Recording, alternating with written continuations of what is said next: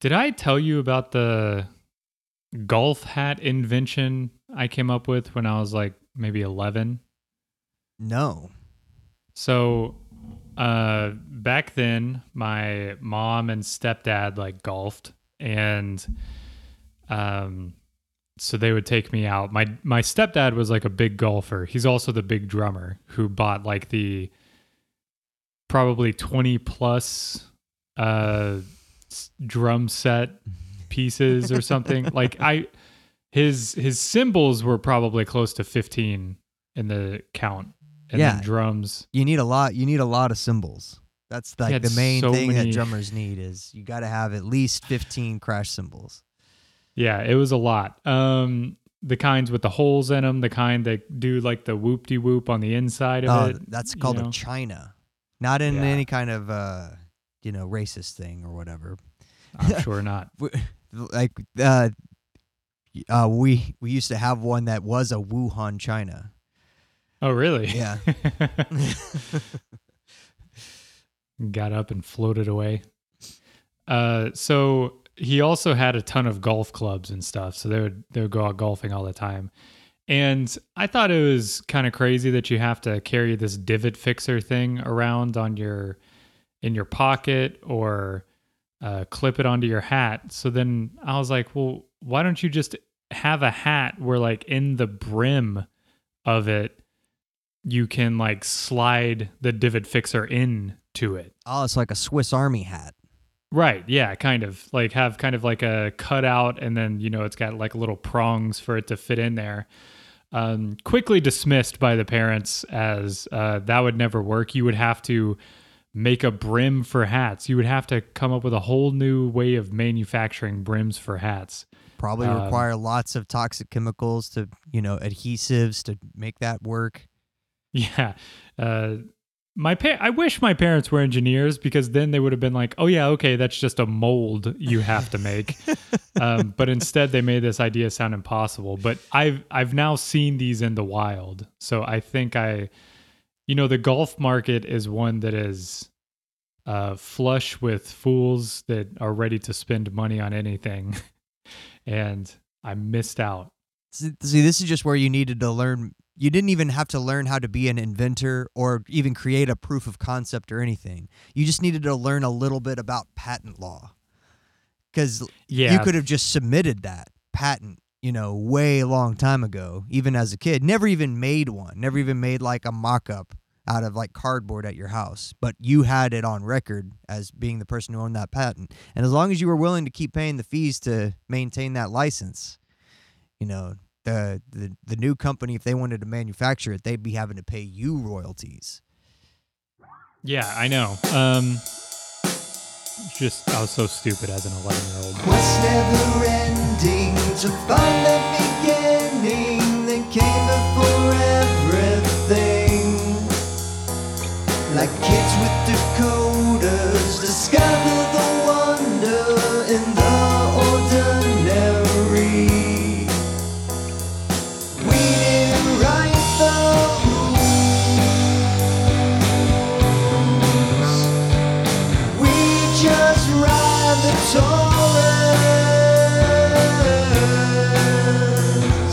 We didn't write the rules.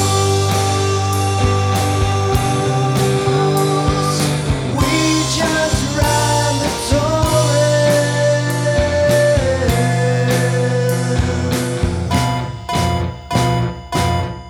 The other invention I came up with was, it wasn't really an invention so much as just repurposing technology. But you had sisters, right? Did they play with like Barbies or anything, or were those banned? Yes, I have a middle sister. And Barbies, we didn't have like money to get new Barbies. It was never like a brand new Barbie from the store. It was like secondhand Barbies, from like But Goodwill. I'm wondering if the timeline lines up, but did you ever see the kind that like you would dunk it in hot water and it would have makeup on, or you would put it in cold water? Yeah, I know what you're talking. go I was away? like an older kid at that time, but those commercials were on always, and they Yeah, had like yeah. lots of different, not just Barbies, but lots of different dolls and toys that had different water tricks. Yes, a lot of water tricks. The for magic dolls. nursery babies. Do you remember those as a kid? It was this whole thing about, oh no, the whites are being replaced. We got to incentivize the children to breed.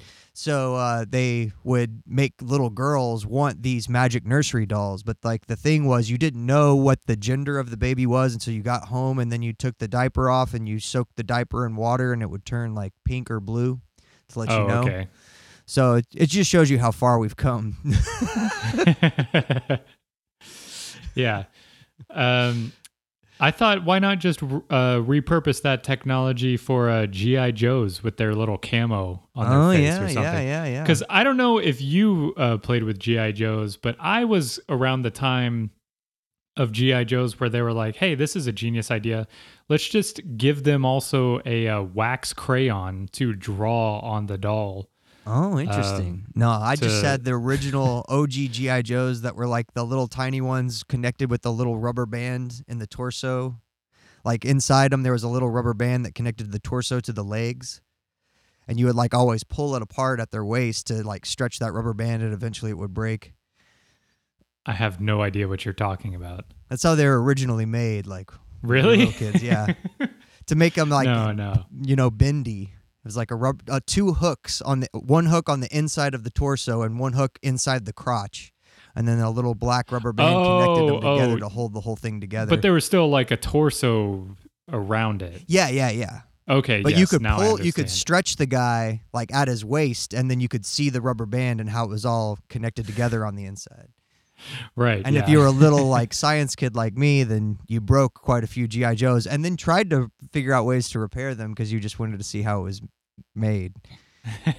Did you ever have the kind with real hair, quote unquote, real hair instead of like just the plastic? Yeah, like I was probably 10 or so when they did that reissue, because like original OG GI Joes, when like our parents were kids, they were like Barbie size, Yeah.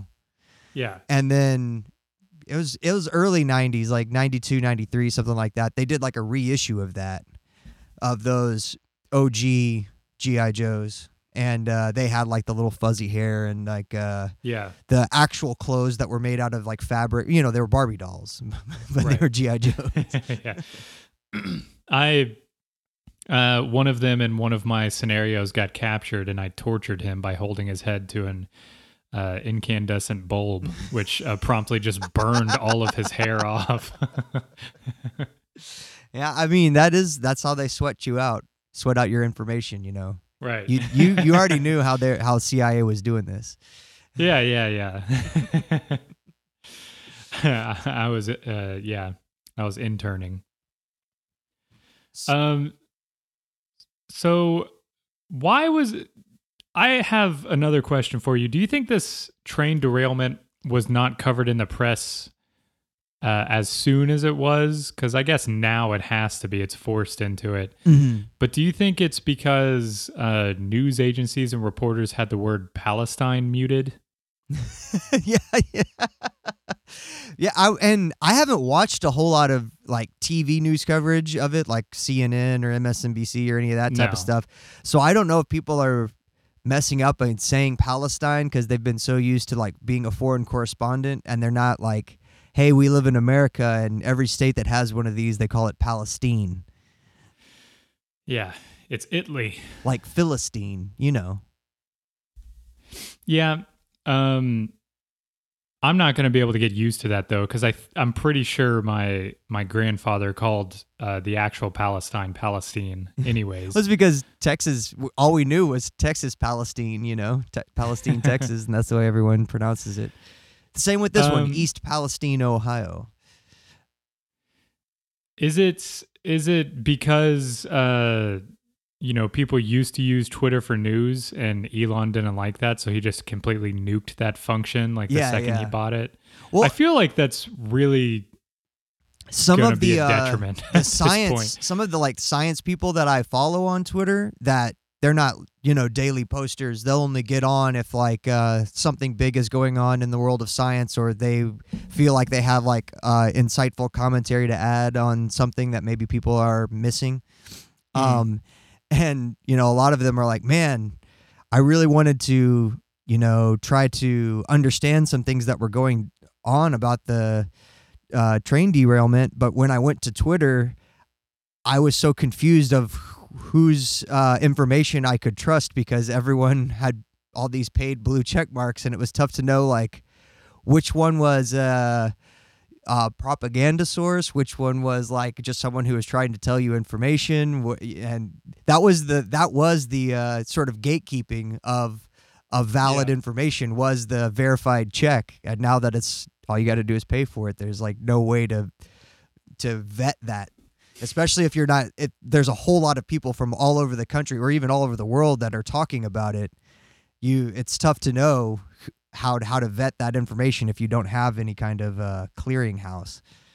It is funny because, like, I know the site doesn't make any money and it can't make any money, but to make it where like you can pay for the same level of check as like popular streamers and news report, like they didn't change the reporter check. They have the government one is gray, so that it's like invisible to colorblind people, so that they can't understand anything. And they have then like gold the gold for- one for newspapers, but it's not for any of the journalists or reporters at the newspaper. Yeah. So it's because the people who were complaining about the blue checks are the people who are complaining about liberal media. Mm-hmm. So they wanted to give them the same level. Like it's so transparent what is going on, but it honestly, like, it does seem like it's going to be difficult to follow any of these stories. Like the things currently, I can't imagine like the George Floyd uprisings and stuff happening again on the same scale, because for better or worse, people did get information from Twitter instead of solely from their local, like going all the way back to the Arab Spring. Like that was that was a Twitter driven revolution. Right. That's the crazy thing. It's like, okay, so the point of community and organizing and everything is to do it in person. But that is also extremely difficult to get people to do. Mm-hmm. Well, and your power is limited, because you can you could get 1,000 people together in Dallas and all go down and march about something, but that doesn't look like very much people just walking down a street either, and that really doesn't. It's easy to ignore, even if you got 1,000 people together. Like it's still very easy to ignore. Right. Yeah. So it doesn't, I don't know. It's really like, it's immediately transparent to what is going on with that website, especially when something like this train derailment goes on, because I think that's kind of like a side effect thing. Like, I think somebody who owns like electric vehicle company who wants to make autonomous cars would be pretty interested in being like, these trains wreck all the time. That's, the worst thing in the world. Get rid of the trains. Yeah, we need things that are not on tracks so that they can. What if they were derail. on loops? What if they were instead on of calling it a loops? track, we called it a loop? And it went super fast, upwards of 15 miles an hour across 1 mile stretch of Las Vegas. Look, that's too far to walk. Yeah. Okay. Yeah. No, I think that there were probably multiple factors as to why the coverage of it wasn't very widespread the first 2 weeks of February. I think part of it was that the media cycle didn't know necessarily how to respond, because everything has become a choosing a side of the political spectrum, and when a catastrophe happens on Mayor Pete's watch, I think there is a reluctance from parts of the media establishment to want to point a finger at that or even call that out as like, look at this failure. And which when they eventually had to, everything was about, sucks Pete didn't show up, but it was, this is all Trump. He undid all the regulations, and Pete just hasn't had enough time to get get this re-regulated and get it back on track, so to speak. Yeah. I mean, we talk about it all the time, how politics is like my side versus your side, and how that's going to cause all of these issues because they're not going to criticize their own side. I see, there's some people that are probably weren't formerly critical, but are currently being critical of like Pete not doing anything. But honestly, they're being too hard on him, That's what we're here to talk about. Right. The witch trials of Pete Buttigieg. So, isn't that what J.K. Rowling's podcast is called? Her podcast that she does about herself is called The Witch Trials of J.K. Rowling. Yeah, I think so. Yeah, I know. Like, it's funny because Miho's not very online, but I make sure that she knows important things like J.K. Rowling as a turf. Yeah. Yeah, and we wanted to cover this last week, but somebody poisoned me when they saw that we were going to be discussing this topic. They came and burned some stuff right in your little backyard porch area just so you could feel what it was really like. Yeah, I mean, honestly, it was such a sudden. I was sitting there eating chili, watching Heat for the first time, thoroughly enjoying it. My neck started feeling a little achy. My lower back started feeling kind of achy. I'm like, oh, it's because I'm sitting in this chair. And then 2 hours later, I had 103-degree fever. I went to the doctor too, and I don't know. I want a doctor like in Curb Your Enthusiasm. Mm-hmm. I want one that's gonna be very sarcastic and stuff. But the guy I went to, he was mumbling, and whenever I would ask him, like, I'm sorry, what was that? He would like roll his eyes. Not exactly what you want from a medical professional, but negative on flu and COVID. So hopefully it was just one of these new viruses that isn't detectable on either of those tests. Just a novel virus. No, yeah, having breakfast with Chuck, the topic will often come up about, there's like 1,000 diseases, but only about 12 symptoms. Yeah. So, what would you have me do as a doctor? Yeah, automatically guess it's the worst thing. Like, guess maybe it's no big deal, and just see if you die in a couple weeks. Man, one of our vets, because we go to a place where like we don't see the same vet every time, and one of them is that way where he will tell you the worst case scenario for everything. And he's just trying to get people to put their animals down. He's like, the worst case scenario, this is probably rickets and cancer, and dog's only got like 2 weeks to live. You want to put him down? Can't you see the suffering in his eyes? Yeah, we got a special. Euthanasia special going. 2 for 1. It felt like The Boy Cried Wolf, though, because The Boy Who Cried Wolf, because he was the one that also diagnosed like Chibi with the like growth on his spleen. Mm-hmm. And so he's like, yeah, I think he's got a growth on the spleen. And if this ruptures, then, it could be a life-threatening emergency immediately.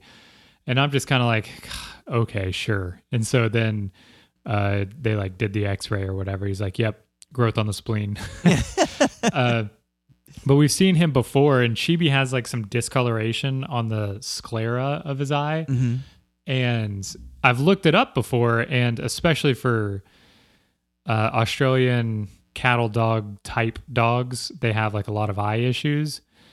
And so I was like, oh, okay, is this, something, is he going to like lose vision in this eye or something like that? And he's just like, yeah, if this keeps growing, then he's probably going to lose that eye, and we might need to take it out and all of that kind of stuff. And we went back to the vet the other day just for a checkup, and that vet's like, yeah, it's just discolored. There's nothing to worry about.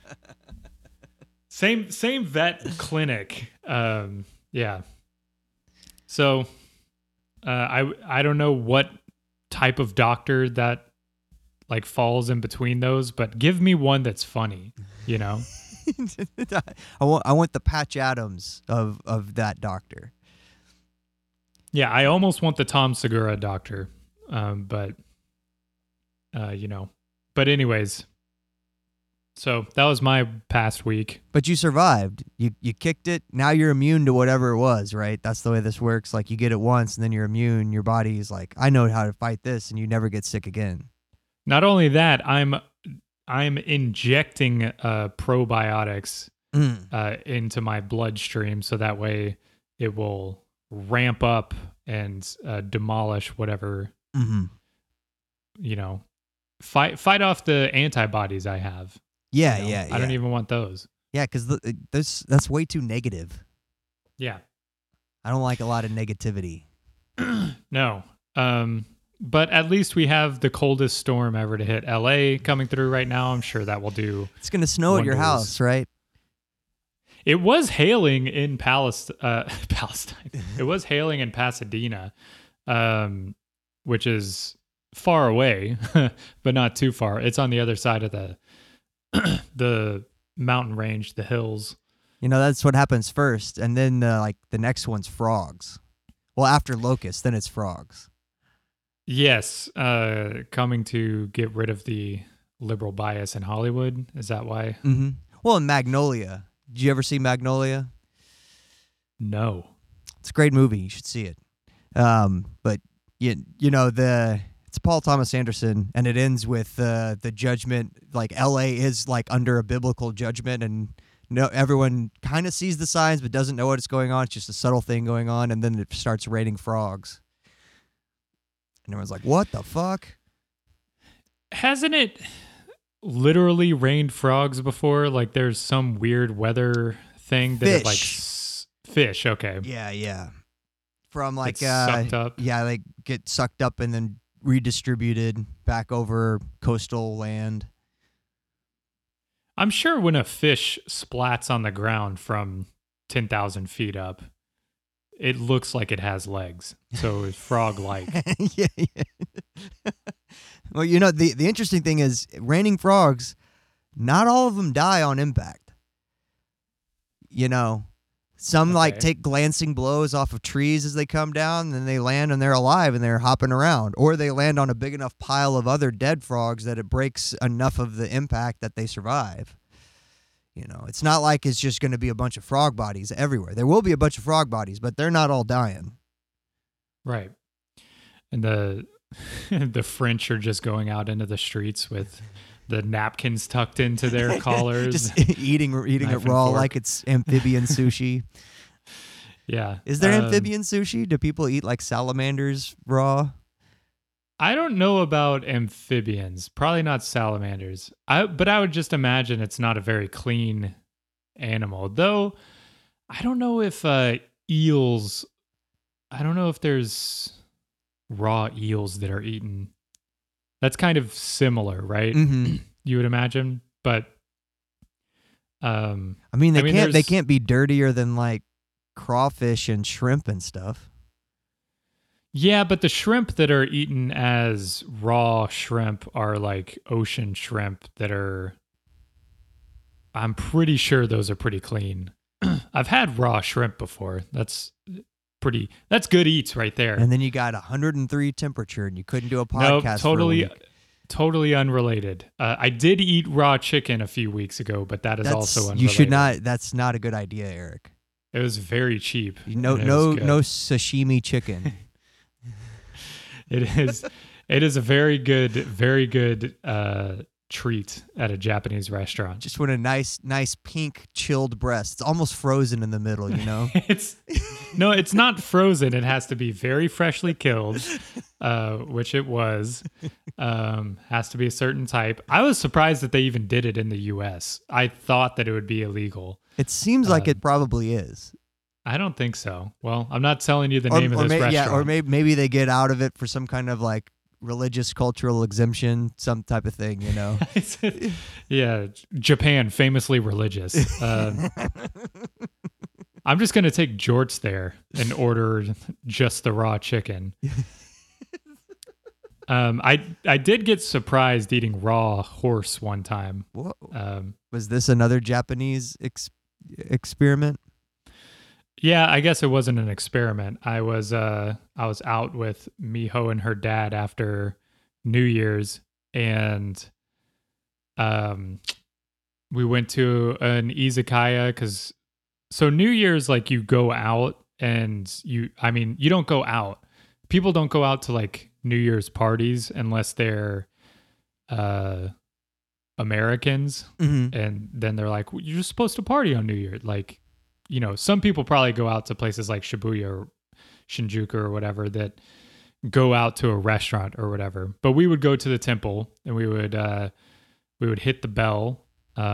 At a Buddhist temple, you hit the bell 108 times for ringing in the new year. And then we went home, but I was like, come on, it's New Year's. Let's go out. So we went out to a restaurant, izakaya, and her dad were just talking as food was brought out, and I was starving. So I just started chowing down on this lump of meat that had just a, raw egg on top. Very common way to serve food. And it was Just horse. pile up all the raw stuff. Yep. Because that's Yeah. the way. It's really the best way to get all the nutrients out of the food. Yeah, you don't want to cook it. So that was good. Did have raw We've blubber. evolved in reverse. We cooked the food to grow our brains, and then we were like, "Who needs this? Raw diet better." It's not your main course. You have it with plenty of other stuff. But yeah, so that's going to be what I serve. That blubber, I had blubber, not very good. Did you ever do like octopus ink or anything? Oh yeah, that's child's play. Doesn't taste very good to me though. It has a fishy taste. It doesn't seem like it would taste good. No, it's the texture is strange too. It's like almost kind of gritty. Very slimy, gritty. But it's not bad when it's added to whatever. I'm sure I just had it with octopus, that like you could dip it in kind of the ink or whatever. Have you done the one where the octopus is still like alive when they bring it to the table? No, I haven't seen that anywhere. I know it's bigger in Korea than the US, but they'll like chop it up and then like sprinkle kind of salt on it. Mm-hmm. So it's like wriggling around. Yeah, it'll all but curl up and everything. That's got to just be the like the muscle fibers like firing because of the salt, I would imagine. Well, they got their brains that reach all the way down into the tentacles too. So they might be feeling shit down there. I don't know. They're probably feeling it when they're chopped up, but not after it's chopped up, is what I'm saying. Yeah.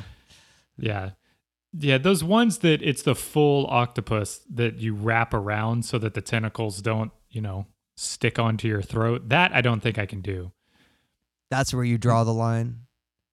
Yeah, morally. Yeah. Well, it's Yeah. good. It's good to know you have a line. I have a line, yeah. Other people in my family, I think, are much more adventurous. Miho's a big fan of durian, the fruit. Okay, what's Like the Thai fruit that smells like a corpse. Oh, yeah. That's that sneaky which- fruit they brought to us in science class, and we're like, wait till you cut this one open, and you're like, why? Why did you? Yeah. Yeah. Not all It's fruits not- are sweet, dumb kids. Ever had a tomato? Anyways, yes. Suffice it to say, I'm feeling better. Well, it's good. It's good. Well, I guess that's pretty much the show. Thanks. Sorry, I got off on a tangent. No, you're good. Yeah. So, did you guys know that the NTSB, anytime a plane crashes, Like the NTSB finds every single piece of scrap of that plane and they put it all back together in a warehouse somewhere. And they sometimes take 1, maybe 2 years to analyze everything on a granular level so they can know exactly what went wrong in that plane, if it was a pilot error, if it was a mechanical error, everything that went through that disaster. And then, they'll eventually release a report, very highly annotated report, lots of experts, who've done lots of science experiments with everything that they recovered. And it'll be very thorough. And then that is then used to regulate the airline industry and force them to make changes to mechanical repairs and other things across fleets of aircraft, and then just general operations for different airlines. So they don't have to do that for trains. I'm sure they do something very similar, though, right? Well, no, not really. In fact, unless there is a human casualty in a train derailment, the NTSB usually doesn't even do a report or an investigation. Oh. Well, that's good because they only happen a few times a year. And in fact, this one would not have fallen under the guidelines of an NTSB train derailment investigation, except for the fact that it gained national newsworthiness, and there was enough people freaking out about the way that the cleanup was happening and the way that the oversight was going that the NTSB was like, well, it is, I guess, our job to serve the public, and the public seems to be interested in this one, so I guess we'll make an exception in this case. Would it not fall under the purview if... I guess any train exploding is going to get enough attention, though. Maybe. I don't know, though.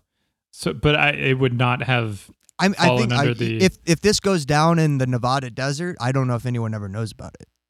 Man. Well, that's not good. Well, and there have been other hazmat level derailments in places like New Mexico near tribal lands, and no one ever knows about any of those. Yeah. Well, they got a different police force out there. I've seen reservation dogs. They got a different Twitter. Yes, exactly. Yeah, I was looking up all the history of train derailments and stuff, and between 2001 and 2009, there were 9,000 derailments that caused $2 billion in damages. Just not, I guess, a whole lot of money spread across 10 years. Yeah. You just do that cost-benefit analysis, and you're like, what would the new brakes cost? What would fixing up some of these rails cost? It's not a bad... It's probably more than $200 million a year over 10 years. So maybe they're making the right business deal. To implement the new braking system across all train rails, train cars. Train cars. Right. I haven't spoken to anybody in 2 weeks, so that's why I'm just... Syntax is just tough sometimes. So the cost of implementing those the new type of brakes that this train did not have was going to be $3 billion, which is roughly 2 weeks of operating revenue in a typical year. But that's all you're making that year. You're breaking even 50 weeks out of the year, and then 2 weeks are for you. That's the way you run a business. Yeah. Well, interestingly, didn't they last year buy back $10 billion in stock? Yeah. Some people know how to run a tighter ship. They're able to squeeze a little more profit out. And do we begrudge them making good business decisions? To run this country like a business. We just need a good, someone with an entrepreneurial mindset to be in charge.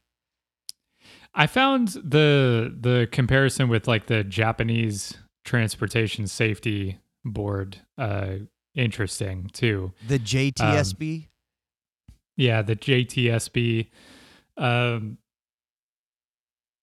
considering from 2000, let's see. Actually, let's go to the list of that Justin found. Essentially, between 2005 and 2022, oh Jesus Christ! Why did I crop it right where the total isn't? Um, there was like, I don't know, 100 derailments or something. But I did the math for us because the U.S. has what, 140,000 miles of rail tracks in the U.S. So, yeah, there's gonna be more miles of rail than in Japan, right? Right, and Japan has 19,000 miles of tracks. Japan, very mountainous. I think like it might be more, but I think like 70% of the country is just uninhabitable because it's too steep to build anything on. So I did like the math to figure out how many derailments per mile per year are there. And in the US, there is 0.012 derailments per mile per year. And in Japan, there's 0.000523 derailments per mile per year. So still less than one. It is a 29 time difference between the two countries. And I think that it's very clear to see kind of that difference because, you know, Japan has like way higher tech train stuff going on. They have better trains, they have better safety regulations and everything like that. But as we're just kind of talking about, like all of that can be implemented in the US in increments, you know, like you can add proper brakes to the train cars for $3 billion for 1 year. The main issue is that we're still hung up about the original building of the mighty railroads of America that, you know, we're like first to the railroads in the world. Everyone copies us afterwards, you know, because that's the way that we were able to move goods with our giant steam engines from one coast to the other coast. Of course, to build all that, you don't want to pay people to build that stuff. Right. You wouldn't be able to turn a profit if you had to like pay for the labor. So you just try to get enough slave labor to do it. And now they just won't let us do that anymore. So how are we going to really improve any of the trains if we don't have slavery? Yeah. Yeah. It's a tough thing, but maybe they can get some gig workers to do it. Yeah. Yeah. There's only one way to do things in this country. And someone's going to have to make a concession. Of the people that we currently have doing like railway track inspections too, there's only 2,500 people as of 2016. And each day they're responsible for monitoring between 65 to 80 miles of track. Yeah. And a lot of the times they have to do it by either slow moving vehicles or on foot. And whenever like trains need to come through, they're just like, get off the track, I need to come through. So they're forced to just not inspect a lot of the area that they're supposed to. I don't know. I think it's, considering there's nearly 30 million carloads of freight being moved every year, it's one of those things that feels like a very American problem. Yeah. A perpetual decline that is engineered into the system. This whole thing, researching a bunch of it, reminded me a lot of engineering days. Here in Texas, like we got involved with a lot of dam building projects or dam like maintenance projects. And watch the language. What would happen was it very similar to like the phenomenon we talked about with developing fusion energy. The state would be like, oh man, you know, 80% of the dams in our state are between 80 and 100 years old. Like the plans that were used to build these things in the 1920s were all drawn by hand, and you have like copies of a copy of a copy of them in the records office to find it. And it's like, back when people didn't even print on their drawings. It's like fancy Titanic era cursive and stuff that you have to read to try to see if like things were done. And the way people designed stuff was way different back then, especially with steel and concrete. Like the understandings of the efficiencies of those things had not been figured out yet. So a lot of things are under-designed and a lot of things have problems. And, a lot of dams are like in critical disrepair, like they're about to collapse and fail. But the only thing that the state does is they give enough money to have just a handful of engineers do a bunch of feasibility studies. And then the engineers will go out and be like, yep, all these dams are really bad. You guys are going to need to spend a whole lot of money to fix and replace a lot of them. Here's our feasibility study. And then the state will be like, that doesn't seem feasible. And then they're like, okay, well, we told you. And the timeline, when you give a feasibility study like that, you say, these are the projections of what happens if you do these things now. If you wait 5 years, if you wait 10 years, if you wait 15 years. And usually by the time you get to like the 10-year horizon, you're like, well, we're going to have to do another feasibility study to see what's changed in the field again. So everything that happens is just like the state will get one done, and then maybe it'll highlight 1% of the dams that they're willing to actually do something about and repair. But then they just kick all the other ones down the road, and then until that 10-year cycle starts over again, and then all of those get included in the feasibility study again, and they'll be like, oh, maybe we'll fix like 1% of them, and it goes again. And then eventually you have major flooding events in Texas and hurricanes and Harvey, and then all that. Like the reason Houston flooded was because a whole lot of ancient dams that were all in rural areas that protect Houston, lots of them failed because of all the water. And those had been parts of feasibility studies for decades saying these things need to be remediated. And it never gets done because it's easier to stay on this cycle of never actually spending the money to do it and always promising we're going to spend the money to do it. It's easier for the short term and the profit incentive for sure. It feels the same as homelessness. It's obviously the same as anything in this country, but like we went to a local homelessness, community meeting because our city has like forget what they call them. I think like homeless liaison or something. I don't know. I forgot her title. You guys are a sanctuary city for the homeless. They have pretty good resources, it seems like, but, it's obviously not permanent housing, which is, I'm just banging my head against the wall, just buy one hotel. Like that's no. What if we bought a cruise ship and just left it like way out there, just off the coast, just hangs out there? Yeah, isn't that your liberal bastion, San Francisco's idea? Yeah.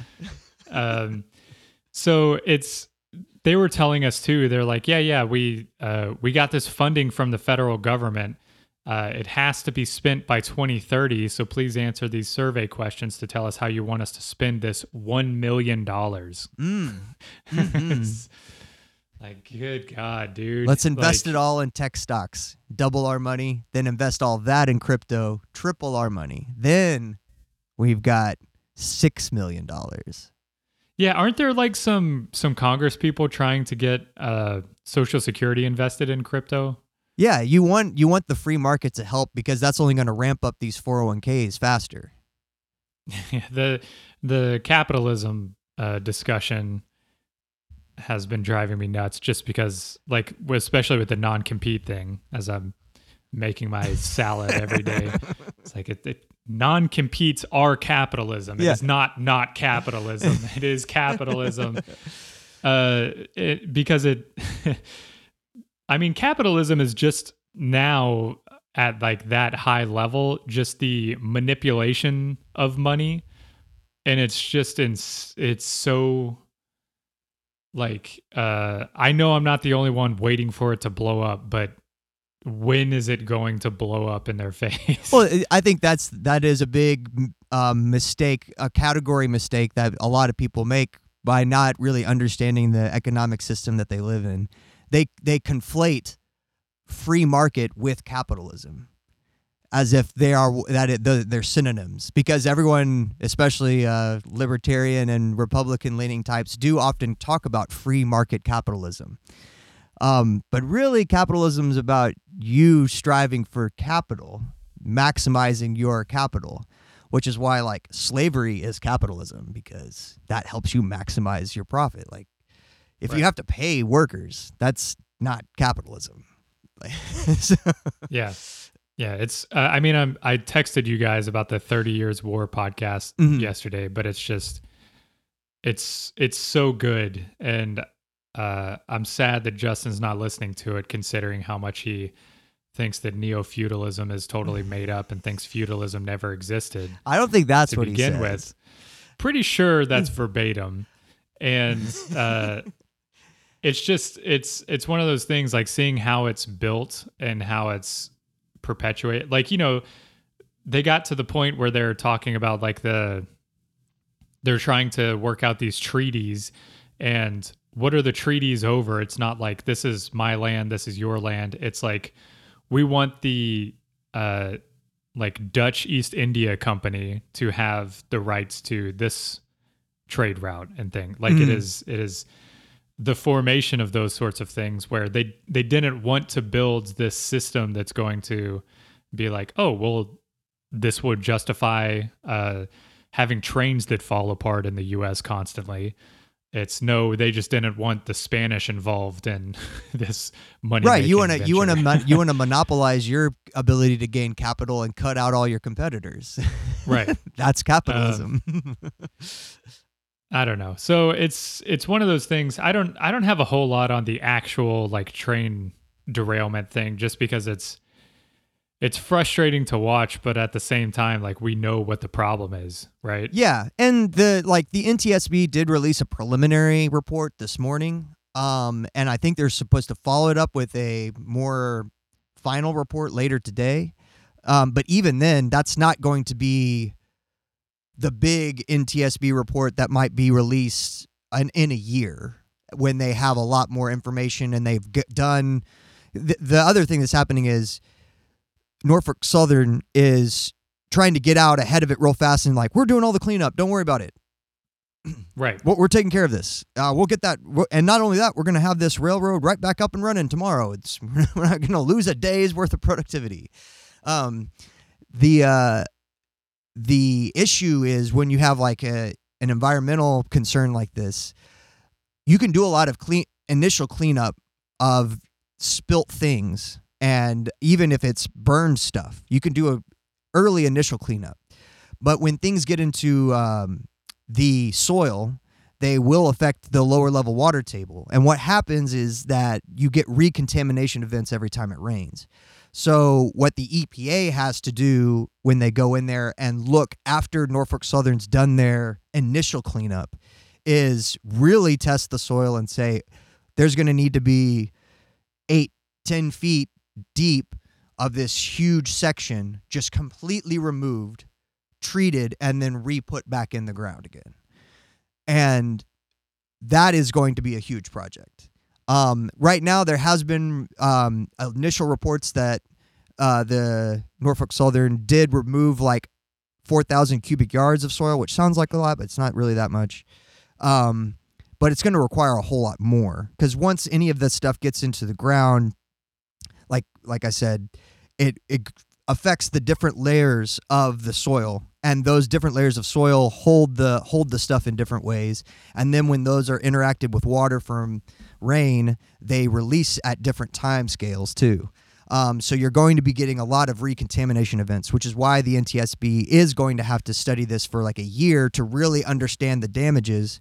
So then when they make a recommendation or a report at the end of it, they have a comprehensive understanding of what the whole disaster was. Because we're not even going to be able to know what it was. It's for a while. It's going to take months and months and months of testing and monitoring to really know the extent.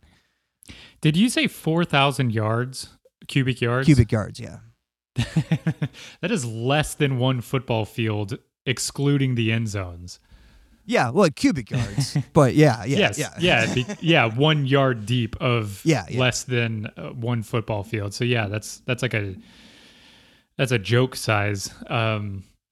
I could do that. Give me a backhoe in 4 hours. Have you ever tried to dig a hole, like when you were a kid? Tried to dig like a trench in your backyard or a tunnel. Not only did I help dig a hole, I installed a fence in our backyard when I was a kid. There you go. Got Posts and post hole all. digger. Yeah. Yep. We had like a hill. So where our house was in Farmers Branch, it was by Rawhide Creek, and like the creek had been, dammed up and turned into like a metropolitan waterway. But back in the day, before in the original watershed, like it was part of a tributary of the Trinity River, and it was really wide. So even though our house was like 2 blocks from the creek, it was on the embankment of the original river. So like our backyard was like a big hill that went down towards where the creek was. And so I would dig tunnels into the side of the hill, like little caves and stuff in there. And it was because I always wanted to play. My imaginary games as a homeschool kid were always Civil War and World War I. So I needed like lots of trenches and, encampments and underground holes to hide in. Yeah, so I was a weird kid. But yeah, digging, hardest thing you'll ever do in your life. Digging is great. I had a friend in college that swore I would not be able to chop down a tree if given time and an axe, and I still want to chop down a tree. I could chop down a tree. People chop down trees. It's not that hard. Chopping down trees is hard. Okay, it's labor intensive, but you can do it. Yeah, you can do it. If you've reason never the done it axe has before, if you existed. go out just with an axe and you pick just any standard 18-inch diameter tree, we're not talking little saplings. We're talking about something you can cut down. Yeah. I bet you it would take you 4 days. All right. Well, and you would probably get worried about day 2 because you're really worried about the stability of where this thing is going to fall, and you're trying to like gauge which side now to chop from to like balance it out, and you're not sure. You're having to come up with weird ideas of like tying a rope around one side, tying it to another tree so it doesn't accidentally fall on you. no, I know how to chop down a tree. Find me a tree for July. There you go. Yeah, we'll go over by White Rock Lake. Find an old crepe myrtle for you to murder. If anybody has a tree they want knocked down, KJ, I'm sure that tree has regrown in your backyard. Well, I will come he sold, knock it he down. sold Oh that wait, yeah, house. he doesn't. He's Wisconsin boy now. Right. But I'm sure he'd love for you to come shovel some snow for him this weekend if you're offering Hey. up labor. Yeah, I'm feeling great now. So I wanted to look at like the chemicals some that are in this in these vats that they burned off. Mhm. I mean, it was like all vinyl chloride, right? That they were transporting in these 5 cars. That Yeah, they, the main danger contaminant, and the reason why they did the controlled burn was for fear of the explosion of the vinyl chloride. But they were Right. transmitting other chemicals and other plastic, those little plastic beads that they melt down to mold new plastics. Yeah. And they had like one was propane or not propane. What's the camping fuel called?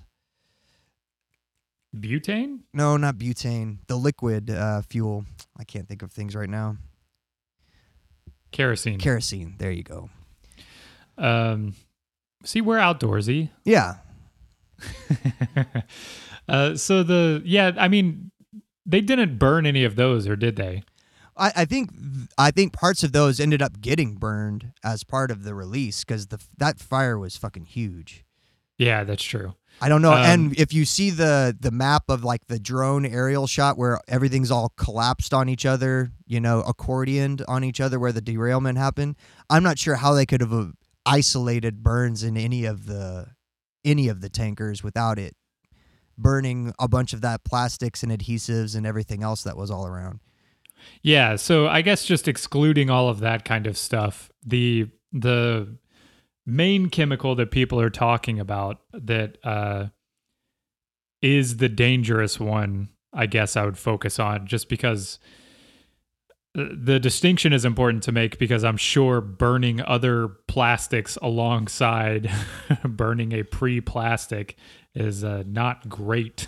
Yeah. to be mixing together. But I guess only the vinyl chloride is the one that is hardcore listed as a carcinogen. Whereas I bet you the other adhesives and plastics, if you burned them in high enough concentrations, were probably also carcinogens. But Yeah. the one that has all the warning labels on it.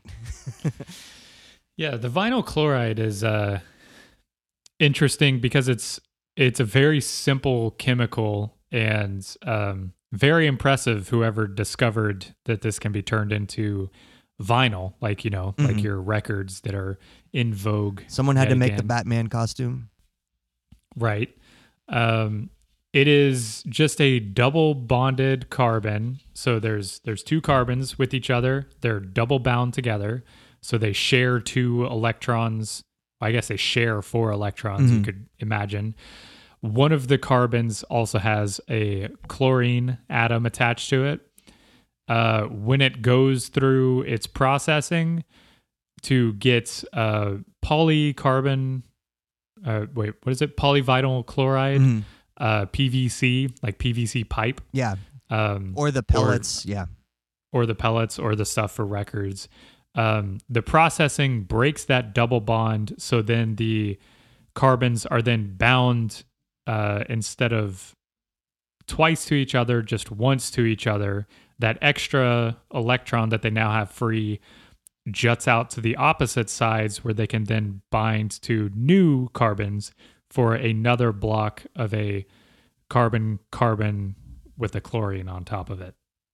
So it's just kind of this long chain of hydrocarbons with a chlorine in it that stabilizes it as like this plastic that is, I mean, like PVC is considered very safe as long as you're not melting it down, right? Yeah, Like yeah. And in fact, it's like the preferred building method in homes and everything over what we used to do with like iron piping and metal pipes and even like clay pipes and stuff that we used to use for sanitary sewer.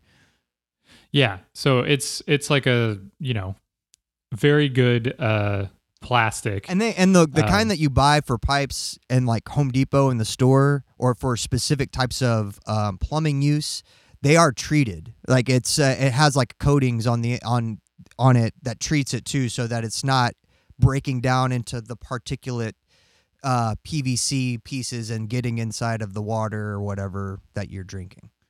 Yeah, sure. I'm sure that works totally fine. The microplastic issue that's clogging up our pores is... Yeah, those microplastics are just floating around in the atmosphere that you're breathing in and getting in all your little orifices when you go swimming in the lakes or oceans. Right, yeah. Lakes especially. Yeah. So the thing that's interesting about this one too is that it's highly flammable. And when it catches on fire, it releases 2 things mostly that are like extremely dangerous, right? Mm-hmm. Well, first off, vinyl chloride burns at 8 degrees Fahrenheit. Yeah, I was going to say so its phase change is its boil is like nothing else. Yes, it boils at 8 degrees Fahrenheit, so it is shipped in liquid frozen form, and you can also be. OSHA allows the permissible limit of exposure for an 8-hour shift at 1 part per million, which is like kind of a heavy. That's a high-ish dosage. Yeah. When you're talking about like how exposed you are. Yeah, and I'm sure they're talking about that for like in the warehouse application type of environment, not in the open air environment. Totally different. Unless you have a weather inversion that is just going to trap it all. You mean that we can 1,000 trap? feet. There's like can be like different pressures at different elevations, and it can hold things close to the surface. Right. So I think, what was it like? There's a ton of this stuff, like what, over 100,000 gallons probably that they're burning off. Yeah, like 100. I was reading about 120,000. And in combustion, it changes. So whenever you light things on fire, there's like chemical changes because you're exciting those molecules up to such a degree that they're vibrating so fast that bonds start breaking apart and then reforming and all that kind of stuff. That's what happens. An important thing that you need for combustion is oxygen. And so what happens whenever you combust something, you light it on fire, you're going to be introducing oxygen to the equation. So now you have phosgene, carbonyl chloride, which is now a carbon bound to two different chlorines and then double bound to an oxygen. And when this liquid is released, it quickly turns into a gas and stays close to the ground and spreads rapidly in low-lying areas, such as, a river valley. This one is carcinogenic. It is an insidious poison, and the odor cannot necessarily be noticed. The odor detection threshold is 0.4 parts per million. So it has to be 0.4 parts per million for you to be able to smell it in the air. But the permissible limit for how much you're allowed to be exposed to is 0.1 part per million. Okay. So only 400 times or 40 times the allowable limit is when you can notice it. Yeah, it's 4 times the thresholds. And it also, it has a high toxicity that it binds to OH, it binds to nitrogen, it binds to silicon groups of proteins that are in your lungs. So right where they're doing gas exchange, it forms chemicals there and binds with those. So essentially this stuff is very bad, causes cancer and causes lung problems. And you can't smell it, and it stays in low areas for a long, long time. So do you want to be exposed to phosgene, Josh? I mean, as long as I'm not a little tiny fish, right? Yeah. It's one of those things, the carcinogen part of it, I think pretty much everyone listening has experience with cancer, right? Yeah, I think everyone, the numbers are at least 1 out of every 3 people has some form of cancer, has dealt with some sort of cancer treatment. Right, so you can close shop, Susan G. Komen. Yeah. Mission accomplished. Everybody knows. Yes. It's carcinogens can cause serious forms of rapidly developing cancer. But that's still even if you know someone who has had a cancer, super aggressive cancer that attacked them, it still takes a few months for you to notice. And, typically at that point, it's too late to do anything if it's the type that develops within a few months. Yeah. But I don't know, it's hard to describe all of this stuff because there's so much potential for the science and then the politics and everything. But I think this exactly is where the intersection of politics and science is so important, because you can see people not Trump, but the other people, maybe EPA people, have been showing videos of them drinking the tap water. Yeah. It's totally fine. Yeah, Obama going to Flint and drinking the water. Yes. Yeah. Totally discounting the fact that it's the people who live there have to live with some of that water. And, the other thing that I think is misreported online especially is oh yeah, it's going to get into this river and this is where people get the water. Most people there don't get their water from the Ohio River, right? I'm not sure how the water, there was a lot of disinformation or people just not understanding how watershed analysis worked when it initially happened, and people being look, it's close to this river. That means the entire Mississippi River is going to be contaminated in a few weeks. Right, yeah. And I don't think, that's not how it works. I think there are obviously reservoirs and pump stations and water treatment plants that are fed by the Ohio River. Just like Dallas is pretty much, it is the Trinity, but it's a huge water treatment facility, and they have multiple ones going down the line as the water's getting treated before, and then it's repumped back in and treated again. I would be less concerned about the drinking water just because of those processes that level of redundancy would probably at least assuage some of my anxiety about contaminants. I would be much more concerned about the airborne, and then just little things like if it's soil contamination that gets spread through rain, but maybe it doesn't make it to like the actual water supply line. But if that means that like now the rain has spread some of this stuff and it's like in my backyard, do I want my kids like digging a flower bed back there? Those types of things would be more like present in my mind if I was a resident there than the water issue. Yeah, like just being exposed to this stuff. That's the thing. It's like again, it attacks the gas exchange proteins in your lungs. So it's not, you're not inhaling water that you're drinking out of the faucet. Although if you did inhale contaminated water, you would die from drowning. Right. Yes, that is very toxic. But I think the importance of understanding like phosgene is that it's not the catchy name one. Like I saw so much talk about the hydrogen chloride, which is just a hydrogen bound with a chlorine atom, and those break apart and form hydrochloric acid. Mm-hmm. I don't know what people's fascination with acid rain is. Yeah, we've talked about like the hydrochloric acid rain before as part of like the water cycle and other things, and like in the releases of volcanoes and other stuff of how this phenomenon happens. But yeah, I guess people associate acid with like, if it's not a drug, people always associate it with like a vat of acid that turns someone into a supervillain or what, you know? Yeah.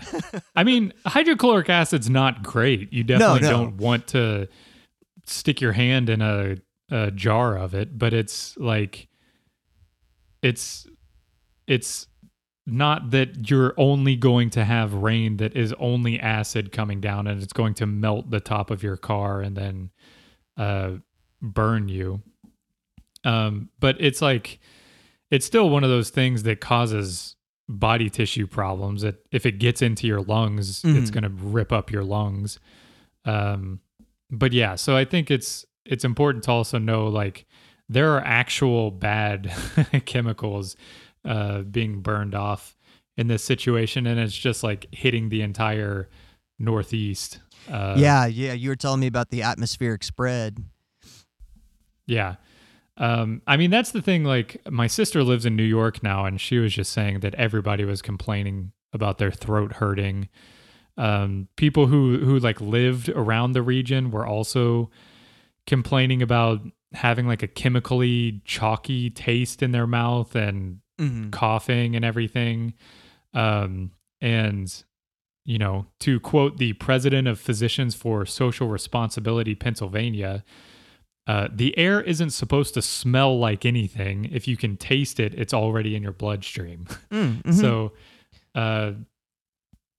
considering that like people were reporting out that they can taste the chemicals in the air from 10 miles away, I don't know. It seems like and then that gets into the phony mitigation stuff that Norfolk Southern is doing to try to cover their ass by setting up like the little tent clinics in East Palestine for the people to go to if they have symptoms. But they're not staffed with doctors. They don't have any treatments. It's just like people are going in and being like, yeah, my throat's burning and I have a headache. And they're like, cool, thanks for coming by. Yeah. but it's a cool photo op when they get like the aerial shot of all the white tents around, you know, look what we're doing. We're curing all the people. Yeah. It's just a masterclass in modern crisis management because there's so much theater going on. When it was like you can't say it's 100% preventable issue, but No. last week I was sharing those photos of like the train derailments in Japan that they were considering major, like serious accidents, and it's like the train jumped off the track 3 inches. Yeah.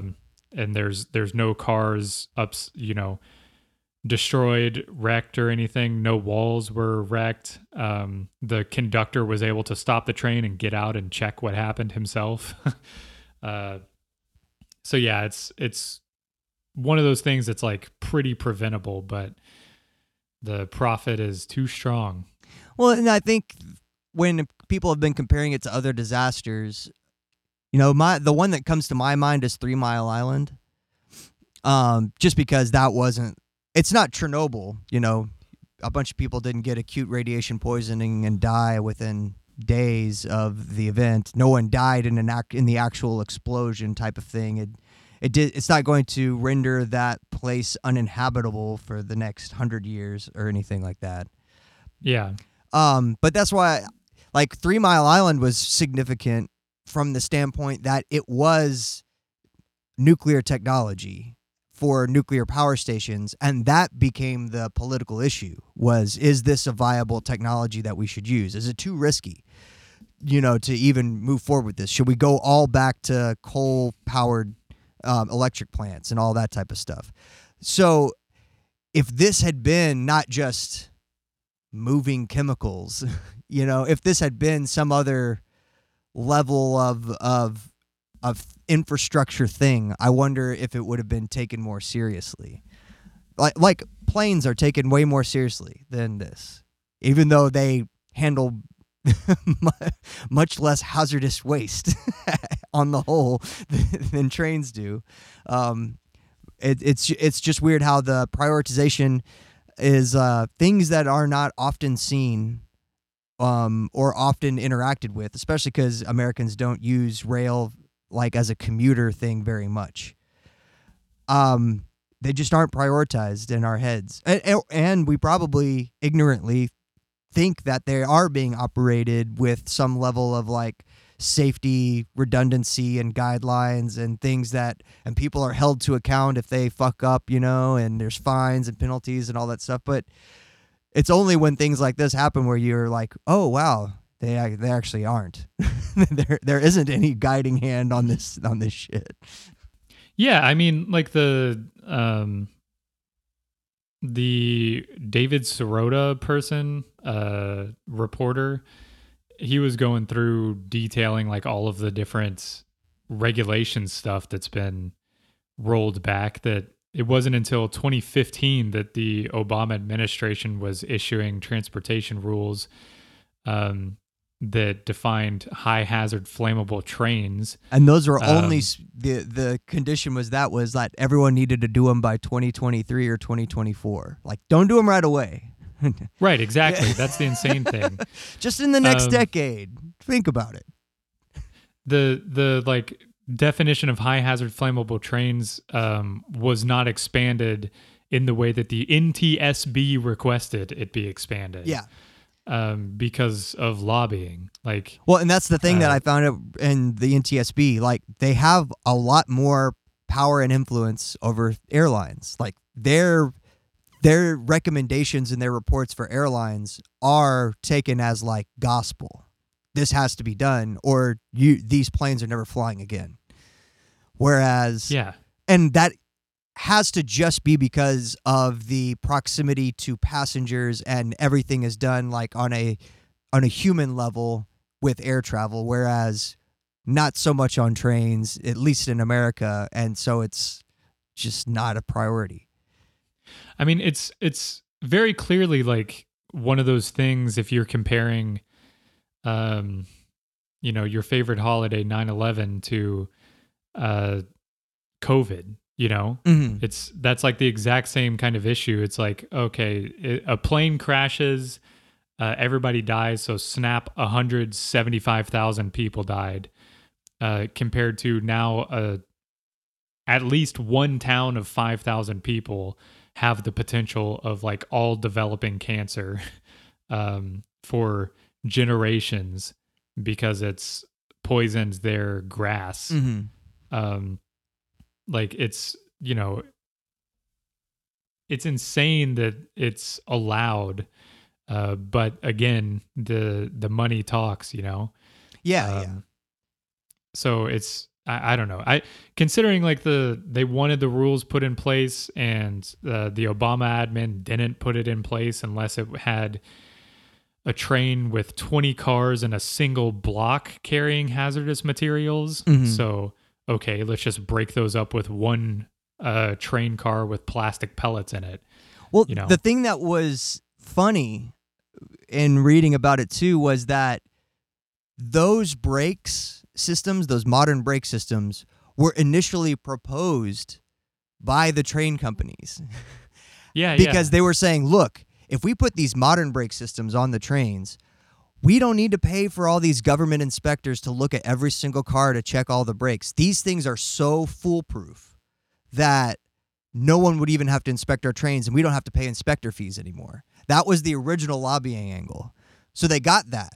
And then the administration was like, cool, sounds good to us. Why don't you just do them on all the trains and we won't inspect you at all anymore? And then they were like, wait, hold on a second. That'd be pretty expensive to also actually install them. We want you to do the thing where, like, if we say we're going to install them, you promise not to inspect our trains anymore. And then it's up to us if we ever do install them. That's the way we want it to be. And then Trump was like, okay, I think, you know, the sunset on these regulations hasn't come yet. Let's hurry up and wipe that out so you guys don't have to worry about it anymore. So, I mean, it's like insane to me that that's the angle that it has to be. Like, I don't know. It's frustrating just because these things shouldn't be in private company hands to begin with. Yeah. Wasn't like is it rail lines that in the US, like the government for not paying people enough and using slave labor to build the train lines and everything, but didn't the US government like build all of these and then just hand them over to companies to operate? Yeah, the way that I understand it was that the railroad building enterprise was one of the first great private public partnerships of America's industriousness. Those private public partnerships where you basically take a lot of taxpayer money and give it to a private company to do something. Yeah, it's and then the government, then Ulysses S. Grant is like, guys, you promised me that you'd be all the way to Santa Fe by now, and you're still stuck back, you're still stuck in the Midwest. What's going on? And then they're like, but, if we could just get a little more of that taxpayer money, we'd be able to really finish these miles faster. And they'd be like, okay, here's some more. Just get to Cheyenne, and then the next installment will come, And then they'd be like, man, we accidentally blew up all of our slave workers trying to do this tunnel through the Rocky Mountains. It's going to be another delay, sir. The Mormons attacked our train and killed everyone. The Mormons actually attacked a train and killed everybody. That's a real thing. It is a real story, yes. So, this is the other thing. The like brake lines, I quoted earlier that it would cost $3 billion, which was 2 weeks of operating revenue. But that's the lobbying group's cost estimate. Right. That's them being exaggerating. Look at how egregious this would be. Yeah. The actual brake requirement would cost about $500 million. So, what is that? 2 days worth of revenue? But see, the way you do it, the way you run a company, is you do 362 days of business at break even a year, and then those 2 days are just for your that's you. You get 2 days for you. Yeah. I need you to come teach me how to run a painting business. Just always think of it, every day you just break an even, except for like a couple days, and then you get to keep all that money. Well, how are we going to fix this? Probably not. Nothing's gonna change. Okay, cool. I mean, when the only chance that probably any of this had of being a little bit better was to not stop the train labor strikes from a few months ago, and Oh, when our beloved president decided to step in and handle that situation, I think it just sort of put the nail in the coffin for maybe the next century for any type of regulations in the railroad industry. yet another Catholic pro-labor president. Well, maybe he's got some good ideas on how to stimulate the economy with I keep hearing nobody wants to work anymore, but what if we get them fixing these railroads? Honestly, not a bad idea, right? What if we raised the age of retirement to like 85, and then we Okay, now we're lowered the talking. age of when you could start working to like 8 years old? Isn't West Virginia? We'd probably or have a somewhere lot doing more that? rail workers. Yeah, man, this whole thing is just—it's a cluster for sure.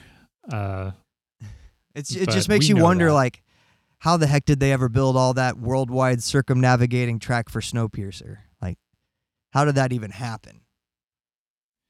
Yeah, you got me beat. I don't know. Haven't seen that movie. You should watch it. It's a good movie. It's a good movie. It's also a good movie about how sometimes you just need child labor to run a train.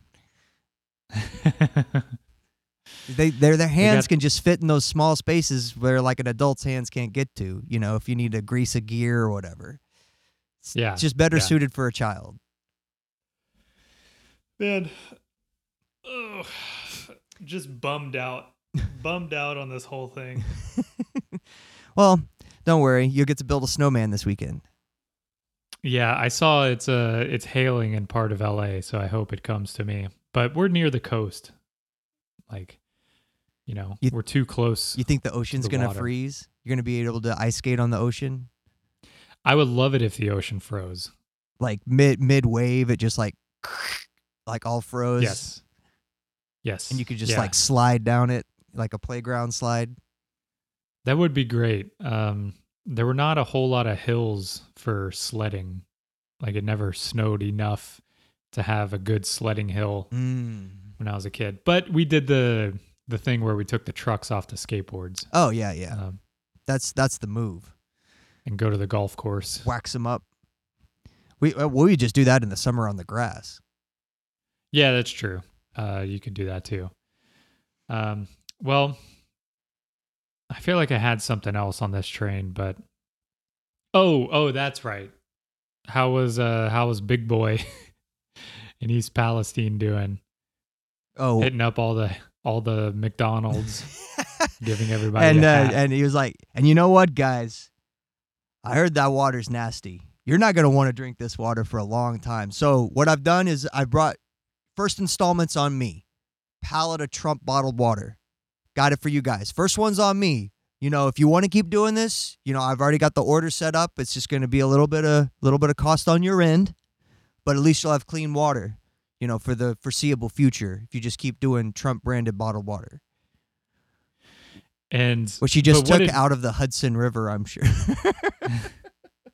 What did Pete do though when he visited? He was there this morning touring the damage and promising that we're not going to do just a half-hearted cleanup effort here. We're going to get to the bottom of this. Yeah, And it's not my It's- fault that I've been working hard. I've been on their butts trying to get them to do these regulations, but my hands are tied. Previous administration got rid of them all. What am I supposed to do? My hands are tied. rewrite them. They deleted the files and emptied the recycling bin. It's just impossible. It's impossible to figure out what to do now. No, that's Yeah. the other funny thing, or not funny thing, but like it was a priority of Pete's agenda and to get those regulations back online. And he had set up multiple meetings to, finalize getting these regulations back instated. And that meeting kept getting pushed off, and it kept getting pushed off. And so the last time it was supposed to happen was like in December of 2022, and then it got delayed until March of this year. So in between, he just keeps putting it off. So I don't know if it'll happen now because, you know, the derailment happened, or if, you know, it'll be another reason to push it off. We can't figure out the regulations now. We're still trying to investigate what happened. Don't politicize this tragedy. Yeah, we're relying on the NTSB to just come in here and be a neutral investigative party. And they're definitely not going to say things like it's because of deregulation and politicized underfunding and us allowing the rail workers to be decimated as a labor force. They're not going to say that because none of that had anything to do with this, because that's politicizing it. It's impressive that they were beaten by Trump to get there. Just show up, you know. Well, I mean, Biden got there first. What did he do? He did the tour. I saw him with Zelensky. I didn't know Zelensky was in Ohio. Zelensky came to Ohio, and that's when they did their walkabout. You know, as you know, Malcolm and Martin. Biden went there, but there has been no FEMA or other sort of. And that help, one's like a know? confusing one too, because Biden offered FEMA and federal aid to the governor right when it happened. Yeah. And the governor said, thanks, but no thanks. We're fucking Ohio. We got this. Yeah. It should be, it's the federal agency, right? But Abbott did the same fucking shit in Texas too. I know, but that's again.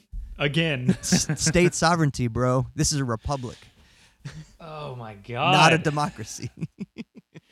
How does the governor like refuse it though? Is it just he's getting money from the rail lobby?